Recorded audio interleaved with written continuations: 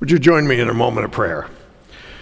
Gracious God, we ask your Holy Spirit to move among us, that we might hear anew your word to us, your living word, in Jesus Christ. In his name we pray. Amen.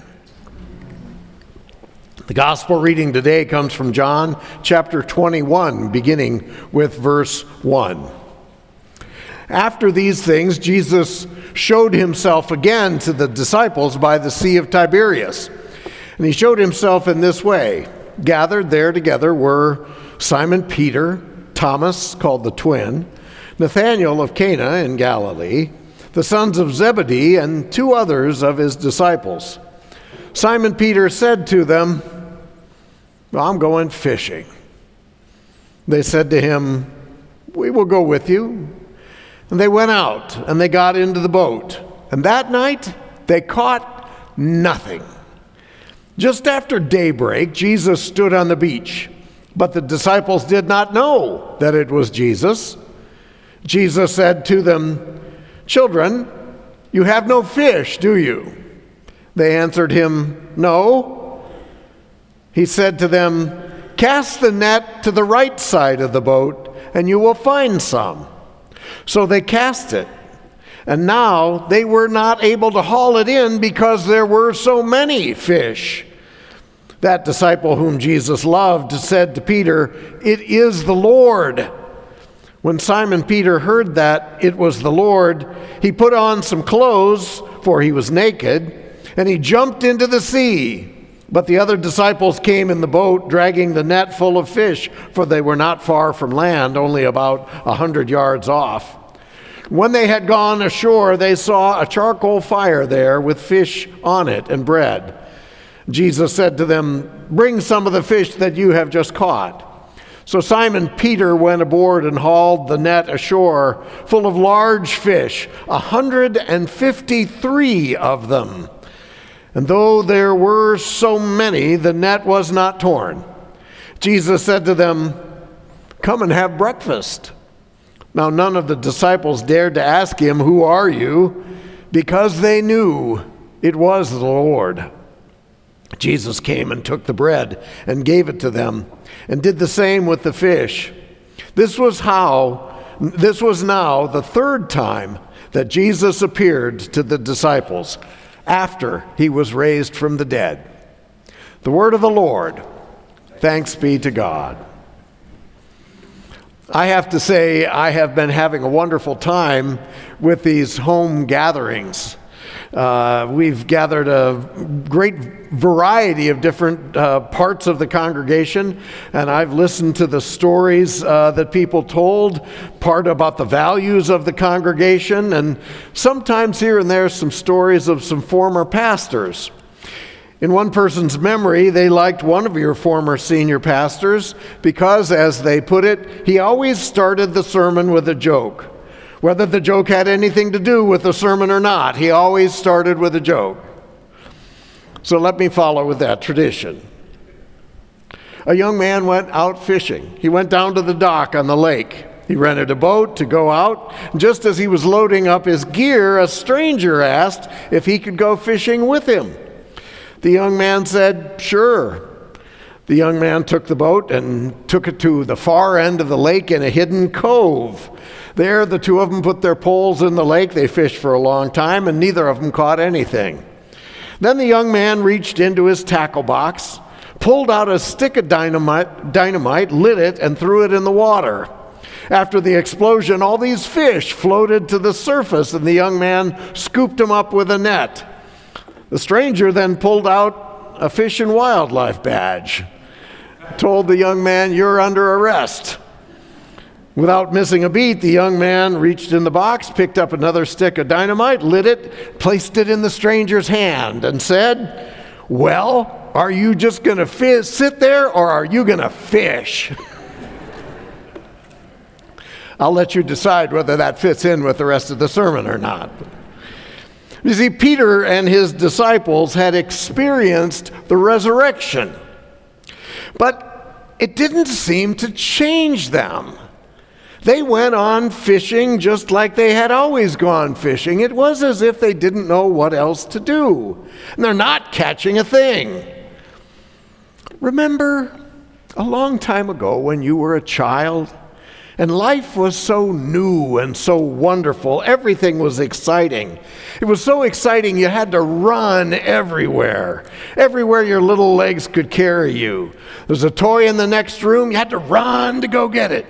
Daddy came home, you had to run to hug him and tell him what happened that day. You're in the park, you go down the slide, you have to run to turn around and go down it again. It's lunchtime, you're having peanut butter and jelly, run to go get that delicacy. Everything's so exciting, you run everywhere. But then life comes along, and bit by bit we get jaded.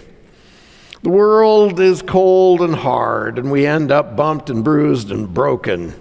Life, with all of its difficulties and disappointments, its pratfalls and pitfalls. And somehow that inner child, well, it grows up to come to think there's nothing worth running for anymore. So it was for Simon Peter. Sure, he had one exciting day, that Easter day. That was great, but you know, the rest of life seemed to overwhelm, and Easter now was in the past, even though it was only a little while ago. Somehow seeing his best friend hanging on the cross, well, that seemed to burn an image on his imagination. That, with the rest of life, its hurts and hardships, that seems to dominate his mind, and you just go on living as if nothing new had really happened, even though he'd seen the resurrection. What comes next? What do we do now? Peter says, I'm going to go fishing, and the rest of them follow along. It's a kind of resignation, life as they'd always lived it, and they catch nothing. But then there's a stranger on the shore. Someone shows up in the distance. It looks like somebody else, an ordinary, everyday person. But he calls out to the disciples in the boat, try it differently. Turn around. Fish off the other side of the boat. That turn around, does that sound familiar? That's the story, the image, the message that Jesus gives in so much of his life and his gospel goodness. Turn around. He invites us to change, to live life differently. And they do. They do. They have some sort of sense of openness, and it didn't matter how tired they were. It didn't matter that they'd been up all night. It didn't matter that they were exhausted and exasperated. When they hear that message to turn around and do it differently, they do. And all of a sudden, there is this abundant, overflowing, overwhelming, vibrant life that happens. A transformation because they did this simple turning that God called them to do, even though they thought it was just a stranger on shore. They did it. Jesus calls, turn around, and they do, and life becomes new again. Peter had been hard at work all night. It was a hot summer night, so he stripped down to his gym shorts, right? And then when he sees that it's Jesus on the shore, when he recognizes it, he puts on his pants, he puts on his shirt, he puts on his blazer and his color-coordinated tie. He looks like one of the ushers at House of Hope, right? Kirk in the Hills. He looks apostolic and churchy and dignified. He can't stand to wait any longer. And as they're rowing the boat, he steps into the water. It's sort of a Forrest Gump moment for him. Like when he saw Lieutenant Dan on the dock, he's so excited. He has to walk in the water, and Peter leaps into the water because that's where Jesus is, and where Jesus is, there is overwhelming joy. Life is full and exciting and filled with wonder. There's something worth running for again. And that's our experience of the resurrection. In the resurrection, Jesus brings to us our passion for life. It's there. It's not something that happens simply on that Easter day, but it is part of what we experience in the everyday. In the everyday, we experience in some stranger's voice the call, the word, and we hear that message of Jesus coming to us. Now, we're not told in this story that fishing was a bad thing. It was just a fruitless thing, an everyday thing, and it produced nothing. Nada, nicked, zip, zero. But when Jesus is present, there is life. There is abundant life. There is overflowing, overwhelming life. And it happens when the disciples are willing to turn around and do something different. And now, instead of no fish, they end up with 153 fish, which I think is rather amazing because someone actually counted how many fish there were. And someone remembered and someone wrote it down. It must have been important. And what does it mean exactly? We don't know.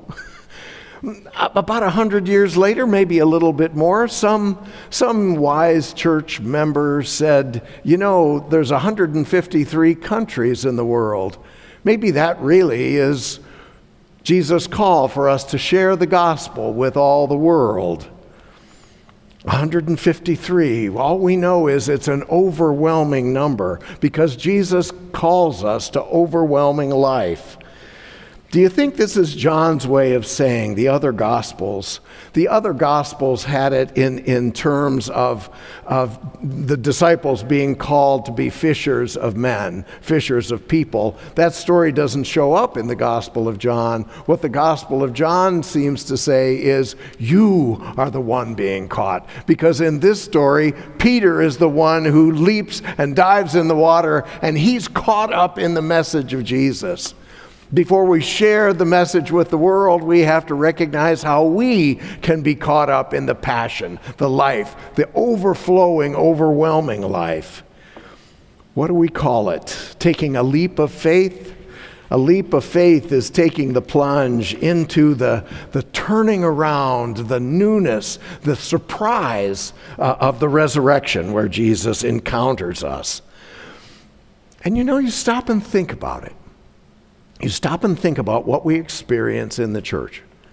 The blessing that we have of being inspired by these people around us who have turned their life, sometimes in a great way, sometimes in a small way, but they have somehow ended up in their turning, they end up blessing the world around them and changing themselves in the process.